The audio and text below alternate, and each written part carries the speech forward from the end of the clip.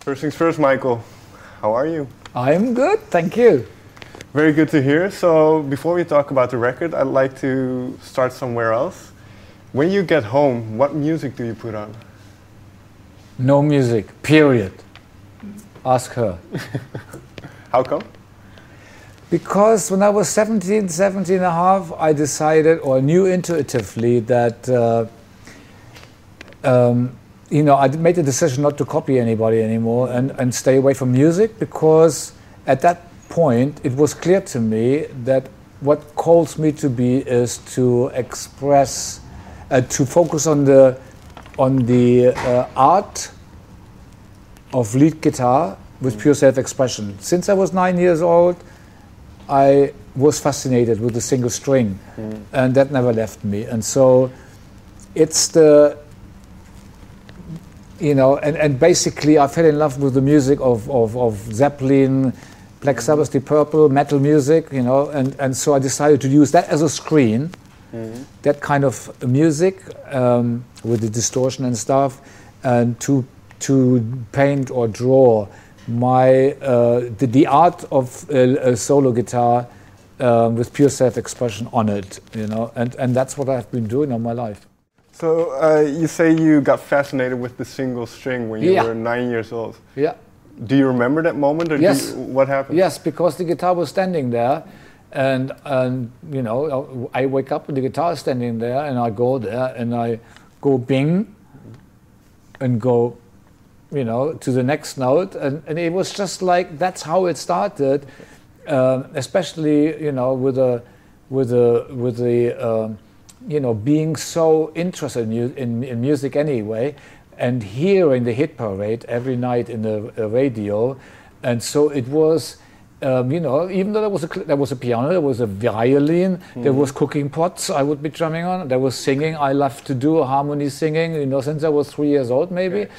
But the guitar associated with the music that we were listening on the radio to, and of course never understanding lyrics, so lyrics were always taboo. There was no lyrics ever, ever. Not even when I was 17, there was no lyrics, and so it was always sound and always the single string. And I was, I would be going guitar hunting when I was 14, to festivals, 15 yeyears old, to see if I can see a new great guitarist, and basically I was in love with Jeff Beck, Jimmy Page, Eric Clapton, Leslie West, Rory Gallagher, Johnny Winter, all the late 60s guitarists, all the great ones, I couldn't get enough of, and then, 17 years old, I understood that, I would prefer to, from this point on, to show how I see it. In other words, I kind of understood that in every head there is a world, and that world can be shared or closed. And so I will never know what's inside somebody's head unless they open up. And so, and whatever comes out is something unique, and different. And so I did that, and I call that, fresh colors. Like it comes from the inside of my world, and it's like a kaleidoscope, infinite. And if you keep doing that, eventually, what is coming out of it over the years, you as a byproduct, you create your own style. Right. And then also by not listening to music, because the brain is a sponge, it immediately absorbs everything, and you copy automatically if you like it or not. And so you don't get really consumed, and you keep fresh, in a certain way that may have not been that easy if you consume on a daily basis. So I'm a creator. I knew, it's good to stick with one thing and not mixing it all up, and so that was for me a way to do it. So, and I assume this can be different a lot of the times, but did you have a way of writing songs, especially in the beginning? Like you say, it's this fountain of creativity, but did you have a way? I always wrote the same way. It's like, it was never really so much for me about songs, to be honest. I always start with the fascination of the single string, but I was very fascinated with Rod Stewart and Jeff Beck. you know, like Robert Plant and Jimmy Page, that kind of relationship in music, you know, with a great singer and a great guitarist taking turns, you know, fantastic, you know. And it's just, that is the thing. So basically, like I said before, metal music was the screen, and then the lead guitar goes on top of it. But you know, the singer starts off the song, you know, on grounded, and then I take it, you know, to another level, to an adventure for the people who understand it, and then the singer takes it back to the song, you know. And so I get that moment where I can do this, and you know, I always. You know, use that moment very, very, what do you call it? Like, I make sure it's not too long, it's not too big, it's not overloaded, and just tasty enough that, you know, that it keeps you wanting more, maybe, or whatever. You know, that kind of thing. That it is, you know, it leaves an impression. You know, and a good one. And that writing process that I have used, or the way we did it in the beginning with well, you know, with the Scorpions, I was writing, I would always sing the melody at the same time with what I was picking to Klaus, and then he would, you know, pick up on that, and then start maybe adding his own little things to it,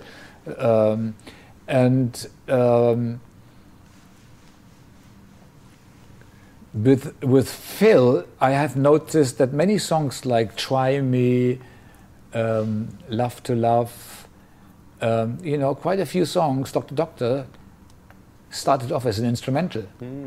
And because they liked the instrumental, you know, like Phil, for instance, he liked what I played as an instrumental. That was basically the song, but then let's strip down the lead guitar, and he let me hear the chords, so I can maybe come up with something to sing to.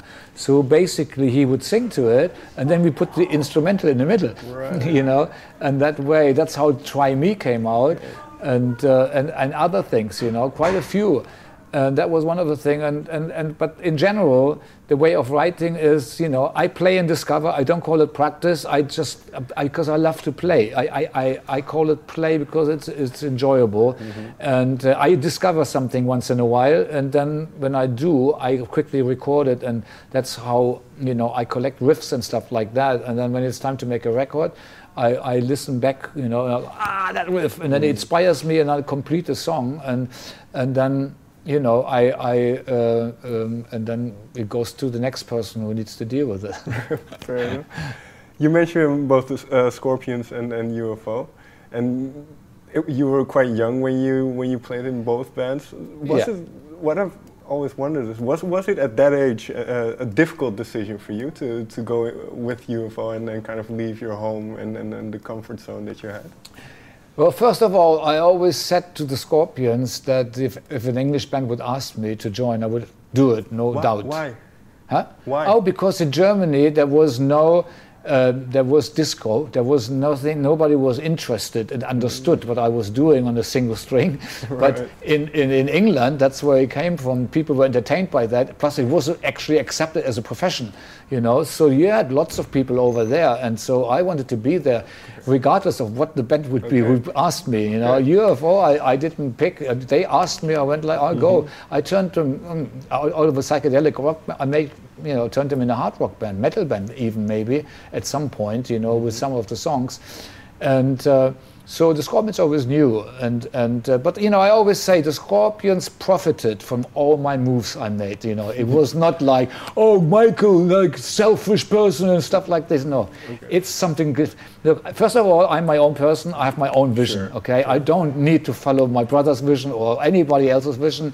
Everybody has the right to do their own thing, and nothing to do with selfish. Okay, and the other thing is, that everything I did, they copied, Rudolf copied, you know, and so therefore I took them with me. I took them with me all the way. You know, the first album we made, I was 15 years old, Lonesome Crow. Right. It was internationally recognized immediately because of like the old drummer used to call Klaus Pizza Singer, but you know, that pizza singer is a great singer, you know. It's Klaus, you know, and because I was 15 years old, and my first song I wrote was In Search of Peace of Mind, which still has one of my favorite lead breaks in it. I don't see anything wrong with that lead break. The others on Lonesome Crow, they are not developed yet, you know. But Lonesome In Search of Peace of Mind, it's like the same with Leslie West's theme of an imaginary Western. There's nothing wrong with it. It's timeless. It's always right. And Stairway to Heaven, the same thing. And somehow, so basically, what was the point? You being your own man and kind of and so and basically the Scorpions, you know, Rudolf especially, he copied all the way I wrote songs. He had no clue what to do, you know. He didn't know anything, but he watched what I did, and I got Klaus in the band for him because he had nothing to offer on the guitar anyway. He couldn't have gotten Klaus because Klaus wouldn't have, what do I do with you? It's just like, but I brought him in, you know, and I was 6.5 years younger than Rudolf, but they credited themselves for my composition, which I didn't notice before, but I kind of figured it out just recently, you know, when I looked back, and so. But anyway, the Scorpions always knew, and I personally think that they profited. Every step I made, they profited because they were always linked to me, because I was a part of it, and Rudolf, my brother, was in the band, and Klaus was the one who was in the band with me before we joined the Scorpions. So there's always a link, and there was no way to escape, and because they always were able to go featuring Michael Schenker from UFO. That's what they did anyway, and so therefore they were always, you know, following very close to where I was going. In that period, especially early 70s, and like you say, you have a very distinctive way of playing the guitar, and the bands that were around at that time. Were you kind of aware of what was going on, where hard rock was going, where that music was going? I was aware of Led Zeppelin and all that stuff. I was aware of the distortion, and I was aware of that the distortion, when that came out, when Black Sabbath introduced that down distortion guitar, when that was became present, I did it myself.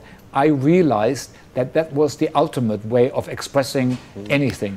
You know, the combination of how you can deal with just pressing one tone and hit. It's a combination lock. You can bend it, you can do a vibrato, you can hit it once, you can hit it twice, you can stop hitting it, you wait for a while, you can start again. I mean, it's endless, you know. And that was for me, based on the question, what was the question? Well, kind of if you were aware of the music that was coming out. Yeah, because I used that, you know, that was the metal music that is still today metal. Right. and I used it as a screen. So of course I was aware, because I used it as a screen to put my the art of lead guitar playing with pure self-expression on it. But in a sense, could you predict that it was going to be as big as it got? Well, when I started playing, I didn't want to be famous. I didn't want to do anything. I just wanted to enjoy playing my guitar. That was my #1 priority. I never noticed when people cheated me. I never noticed anything. I was music. I was playing music, and believe me, lots of people, if I look back, they just took anything they wanted, you know. But sometimes people say, you know, didn't you worry that you maybe earn no money and you sit on the street and stuff like? No. It was just not important. I had everything, you know. My needs were the only thing that needed to be taken care of. I had no luxury thoughts. It was only needs. Right. I needed roof over the head. I always had that, you know, food and the guitar, of course. And, you know, it was, I think, deep inside myself, I knew exactly who I was, you know. But I just there was no doubt about it. You know, that it was just. I loved the whole thing. I loved to go to hospitals, picking up mattresses, building a studio, a rehearsal room. I loved to go to my dad's wood place, pick up wood to create a division wall with my drummer. I loved to actually design the Scorpions logo and put it on the furniture truck. They kept basically the same logo. I enjoyed all of that. I enjoyed sitting in a bus singing Beatles songs on the way to the concert. Man, time, it was like now, you know, it was like the now. It was so enjoyable that you didn't think of any crisis or you couldn't have this or couldn't have, everything was always there. And, you know, even when I went to join UFO, I couldn't speak English, but that was good. It was all music only. Right. Well, I find that interesting because I read somewhere that you wrote an autobiography and then destroyed it. Threw it because away. I realized then, you know, because I had this idea that if I was able to write a book without holding back at all, that I would be very, very, you know, like almost had it I said like a key halfway to paradise, you know, and somehow something I felt that if I can do that fearlessly, that something would happen, you know, and I did. And the thing is, because I did it from my heart, as if I was really going to do it, because I was going to release it. I was going to release it until when it was written, said like, what if my neighbors, you know, past my mum, you know, and people probably, you know, if you're that honest, you know, to every, they eat you probably with you know, and so somehow I was given warnings, you know, not to do it, but it was like, you don't release the mission complete, destroy. You have done your part. Right. It's almost like you're going into a, you know, it's like when people write diaries. They write down their thoughts, or they go in a box Catholics and tell the priest something. Yeah, it's almost like that. It was a therapeutic book, you know, but because of its honest approach, it had its effect and results, and so that was that. Well, it's interesting because doing something like that is very nostalgic. You look back at all. Was there one story or one highlight that immediately stuck out for you, going back through the years and looking at what you've done? No, it was about personal defects and stuff like that. It was more like guilt feelings, you know. Right. It was more about making an elephant out of a mouse, because once you talk about it, it's nothing. Right. You see what I mean? But you're stuck in a place where the mouse is an elephant, and it happens to many people. But you have to go through the process to realize that it was nothing. Right. So if we, because we definitely don't have time to go through everything. So if we move to maybe a year ago, because you've written so many pieces of music. Once it came time to write for Resurrection. Pardon? Once it came time for writing for Resurrection for the new album. Yeah. Did you have a vision of what you wanted, what kind of music you wanted? Basically, it's, you know, I am who I am. I don't think about, I don't think what I want to do, I just do. And that is it. I take from within the infinite spring of creativity, and that's where I'm home. I've been doing it for so many years, you know, and that's where I go. In that sense, do you need a mood or a mindset? No. Or can it be any time? Nothing at all. Okay. It is just simply, you know, I play and discover. And some people may think when they play, oh, they will remember this part. You know, I've done it many times. I tried to remember. It never turned out again the same. It never gave me the same thing. But you have to capture it on cassette. You know, because half a year later you listen to it. You know, it goes like, you go like, wow, that's it. You know, and it inspires you to write the next parts. You know, and that's how I do it. It's just like something that came out of nowhere. At some point, you capture it, you put it on hold, and you use it when it's time. And obviously, a lot of your vocalists are back. Four of them are on this record. What made you? Because obviously that's from Michael Schenker Fest. But what made you decide then to go and make an album? using that kind of dynamic? Step by step, you know, it's just like everything else that I did that happened because of something that happened before, you know. And so if you go like Temple of Rock, we did, you know, with Francis and Herman and Dougie and Wayne Findlay, we were offered a gig in a tour in Japan with Graham Bonnet as a support band and singing a song with us. We agreed to that, and that must have kind of clicked something in me.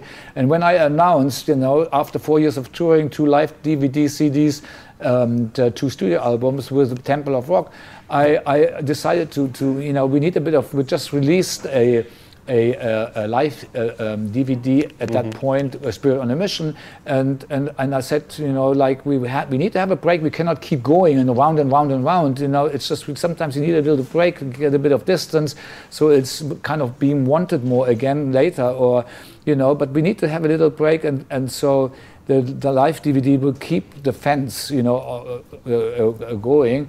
And so everybody went their own ways and did something else. And so I went like, you know what, this is like, I'm in celebration time, definitely, since 2008, when all of a sudden I wanted to be on stage. I was always stage fright. I never really could deal with stage, but 2008 I wanted to be on stage.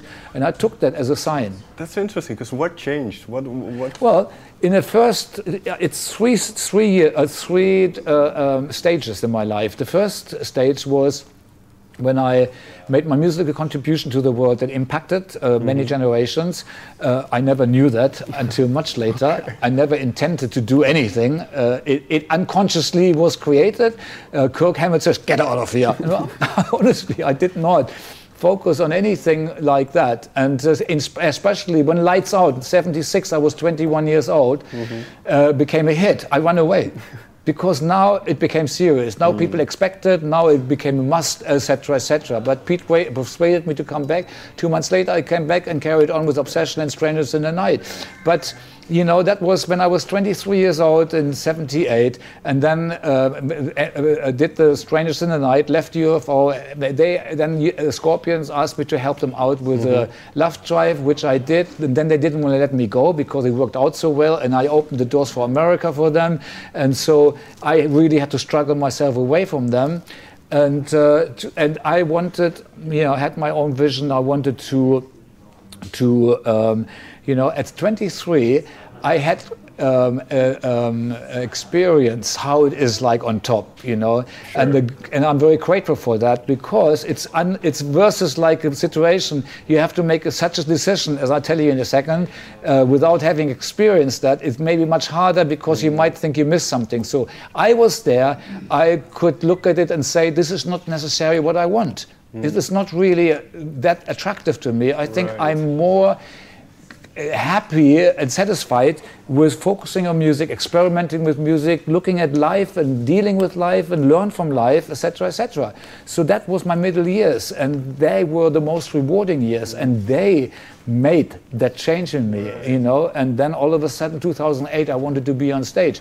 So I took that as a sign. So I had a record company in acoustic for 10 years. It's actually a cable company, but they're also releasing CDs. But I was secure there. I felt good. I was with one leg in a loop again, but not quite yet, you know. So from '90 to 2005, I was in Arizona building a recording studio and was completely out. Then nobody knew what was going on with Michael.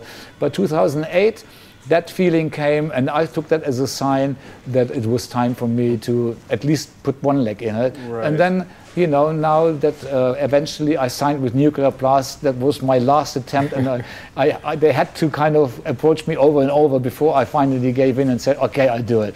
But I'm glad that I did. That's interesting then, because what makes it worth it? What makes you kind of step back into it? Yeah, it's because, you know, everything had its reason. When I, like, for instance, I say I wanted to experiment with music. You can't experiment with music if you're in a serious money-making band. Right, sure. You know, so I didn't want to be in a serious money-making band. I wanted to experiment with music, where nobody tells me you can't do this, okay? So I created Michael Schenker Group, where I was able to do that, you know, even though that was yet not perfect, but it was at least my own group, and I had some sort of freedom. Peter Mensch sent me straight back to Aerosmith to jam with them. And I went like, wow, I'm going in circles, you know? I just came down, he's sending me back up. But then in 90, eventually, I was free, you know? And so, what was the question? And then, well, what made you? Because now you signed with Nuclear Blast, so you've always had maybe one foot in it. So it was a slow, you know, getting in, and then realizing that even those 10 years with Acoustic with one leg in, it was still a period of development, you know, to get slowly in. So the middle years took effect since 2008, but in a step-by-step. So actually I was 11 years old again in 2008 and developed in light speed back to the place that I left when I was 23. So basically I was,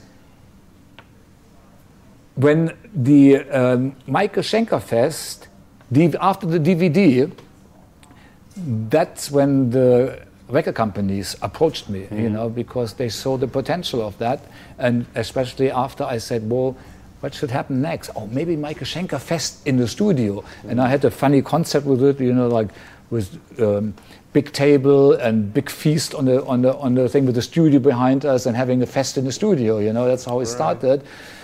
But I kept saying, you know, my representative said, like, via my representative, Nuclear Blast was the most attractive company, because they were also German and they were, you know, very professional and they had a good reputation, etc.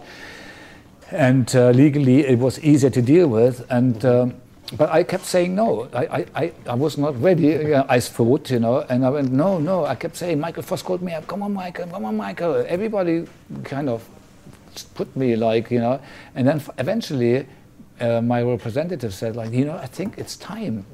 I think you can actually do this. You should maybe do this. And I kind of looked at it, and I said, if he says it, at least I've got the blessing of my representative. But, you know, I'm not the same Michael Schenker anymore. Anyway, so what I used to hide behind, etc., was not really necessary anymore, because it's like you're a horse that wants to run, but you have a wall around you, you know. So I didn't need that anymore. And plus, Michael Schenker Fest was a much bigger undertaking that needed that kind of support like Nuclear Blast. So I ended up, you know, signing with them, and I'm very happy today I did. And funny thing is, we both ended up at the same event, receiving an award.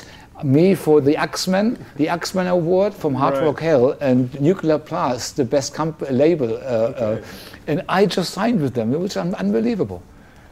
Finally, then, there's one bit that we've touched upon, but which I want to talk about, because you mentioned you didn't really realize the influence you had earlier in your career. So when somebody like Kirk Hammett, who you mentioned, says that to you, and he went on to form Metallica, one of the biggest bands of all time. So what does that do to you when people come up to you and say, well, you made me play guitar, or you... I understand the logic behind it, because it's a link. It's like, you know, Jeff Beck did the same thing to me, and I do this to you, and you will do it to somebody else. We are in that link, as simple as that, you know. But it depends on who you are. If you are a musician, if your dream is, I want to be rich and famous, and so I follow a trend to get the piece of the pie, they probably get affected differently if somebody says something like, oh, you influenced me, stuff like that. Yeah, because there is maybe the agenda is different. For me, it was, I didn't want to be famous. I didn't want to be on stage either. I didn't really wanted any of those things. But when all of a sudden you get awards, you go like, wow, I never expected anything like this. This is unbelievable, you know. And then, you know, again, like when Kirk, I met him in '97. We were, he was one of, including myself, 10 of the most influential guitarists, American Guitar Magazine, Guitar or something. And Peter Mensch, because I lived with him for 2 years, and he not then he told me, but later he told me that I think when I was touring with Def Leppard, that I was Kirk's Santa Claus. But anyway, it just took a long time until Kirk finally, maybe he must have expressed it so often that Eddie Trunk was maybe saying to him, look, I help you putting something together. So Eddie Trunk from that metal show in New York, I don't know if you know about it, he arranged for Kirk and myself, it's a TV show, to jam together, and so we met just before the show, and we did the interview and stuff like this, and we went on stage and we jammed together and so on. And then a few days later he came to our concert and jammed with us, and so he was a fan and a friend, and played in the biggest band of the world, and so biggest band in the world. And so I said, hey Kirk, you want to play on my record? And he went for it, And actually the management even paid for the flight. Okay. He wanted to record in Hawaii, and the management paid for Michael Voss's, because, and paid for his flight over there. He sent pictures back, and it was Kirk with the biggest screen and smile in his face, and with the guitar and the basketball hat, and he looked like a 20-year-old teenager with his casual outfit, Hawaii, sun and warm. And so it was funny, so I'm really happy he did that, and I'm sure he had a great time. Finally then, because you mentioned that you don't care about money and those kind of things, but when for you will this album, Resurrection, be a success? When will this album for you be a success? Oh, it's already. It's already, because I love that combination of, instead of having 3 songs each, I wanted to have some songs where all the voices, mix up together. And Michael Voss, he helped me enormously with that. And then overnight, he said, Michael, look what I've got. I wrote some lyrics and some melody to that composition that you made, and he played it. I went like, this is fantastic, this is perfect, for the whole band to sing. And he did the same. We did the same with Last Supper, and then we had different combinations of vocals singing together. I sang with Gary and with Doogie, "Goes Away," and then Robin was singing with somebody, backing vocals, and then the band was singing "Warrior" and so on. So for me, it's a success. For me, it's about celebration. For me, it's about, I'm celebrating the era of handmade rock, and I celebrate the Michael Schenker Fest, and I celebrate being together with the original singers from the 80s, and maybe one day we're going to have the ultimate Michael Schenker Fest, where we have, in 2019, it's going to be 50 years of recording for Klaus Meine and myself. And the Scorpions box shouldn't have been released when it was, because there was no Klaus Meine there when they started. The 16 was dance music, it was Hit Parade. So it started with the Lonesome Crow, and that's is due in 1990, and the release date was a different one, but that's when we were in the recording studio when I was 15, and so maybe Klaus sings with me one of these days, when I'm alone, in search of peace of mind, and maybe even Phil Mock will come on and sing a few songs, of Strangers in the Night, because it's the 40th anniversary of Strangers in the Night, and in 2018. And I'm sure he's very busy making something out of that, because I gave him the name back for free, so he's the proud owner of a brand name now, and he can, design and have his fun with that. And so, who knows, that it keeps going to complete the cycle. That's how I started, the first recording with Klaus Meine, singing as a singer, and maybe if we are fortunate, we can have a nice, closing the cycle experience. Is that important to you, that because obviously you've played and you know the guys well, but to kind of close that cycle, to make it? Not really, not necessarily. I kind of believe that what needs to happen will happen. Okay. And I'm not the creator of the universe, and I'm not the designer, so I leave it up to the Almighty. What should be, what is around the next corner? But you know, you have the you know, God-given intelligence and stuff like that, and so you can be creative and have visions and go for it, but don't insist on it because the external world is unpredictable. So if you insist on your results, you're in a bad place. But when it flows and it looks like wow, it's just like everybody's enjoying it. That's something that to be happy about. All right, Michael, thank you so much. Thank you very much. Thank you. Thank you.